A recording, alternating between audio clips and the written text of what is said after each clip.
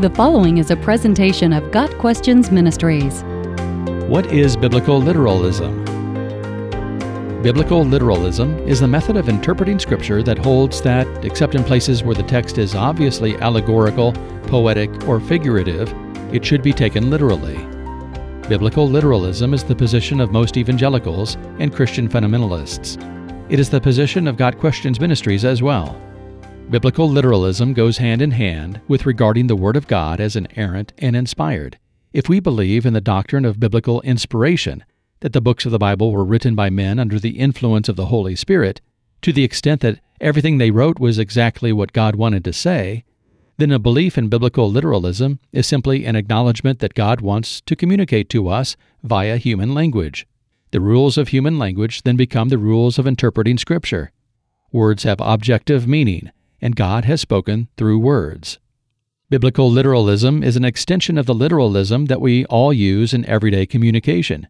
If someone enters a room and says, "The building is on fire," we don't start searching for figurative meanings. We start evacuating.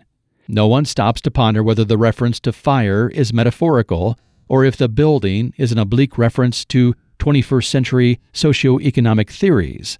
Similarly, when we open the Bible and read, "The Israelites went through the sea on dry ground with a wall of water on their right and on their left," Exodus 14 verse 22, we shouldn't look for figurative meanings for sea, dry ground, or wall of water. We should believe the miracle. If we deny biblical literalism and try to interpret Scripture figuratively, how are the figures to be interpreted? And who decides what is and is not a figure? Were Adam and Eve real people? What about Cain and Abel? If they are figurative, where in Genesis can we start saying that people are literal individuals? Any dividing line between figurative and literal in the genealogies is arbitrary. Or take a New Testament example. Did Jesus really say to love our enemies? Did he say it on a mountain? Was Jesus even real? Without a commitment to biblical literalism, we might as well throw out the whole Bible. If biblical literalism is discarded, language becomes meaningless.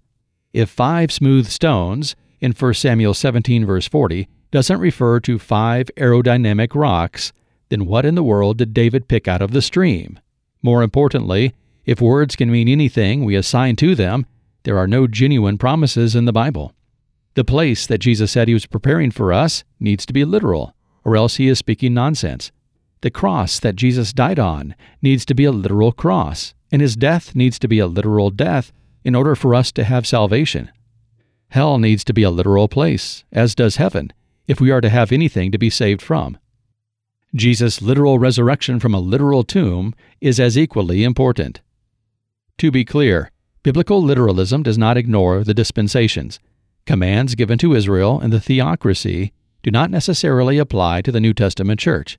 Also, biblical literalism does not require every passage to be concrete and not figurative. Idioms, metaphors, and illustrations are all a natural part of language and should be recognized as such. So when Jesus speaks of his flesh being food in John chapter 6, we know that he is speaking figuratively. Food is an obvious metaphor. We follow the rules of language. We are alert to metaphors and the signals of similes, like and as. But unless a text is clearly intended to be figurative, we take it literally. God's Word was designed to communicate, and communication requires a literal understanding of the words used. Got Questions Ministry seeks to glorify the Lord Jesus Christ by providing biblical answers to today's questions. Online at gotquestions.org.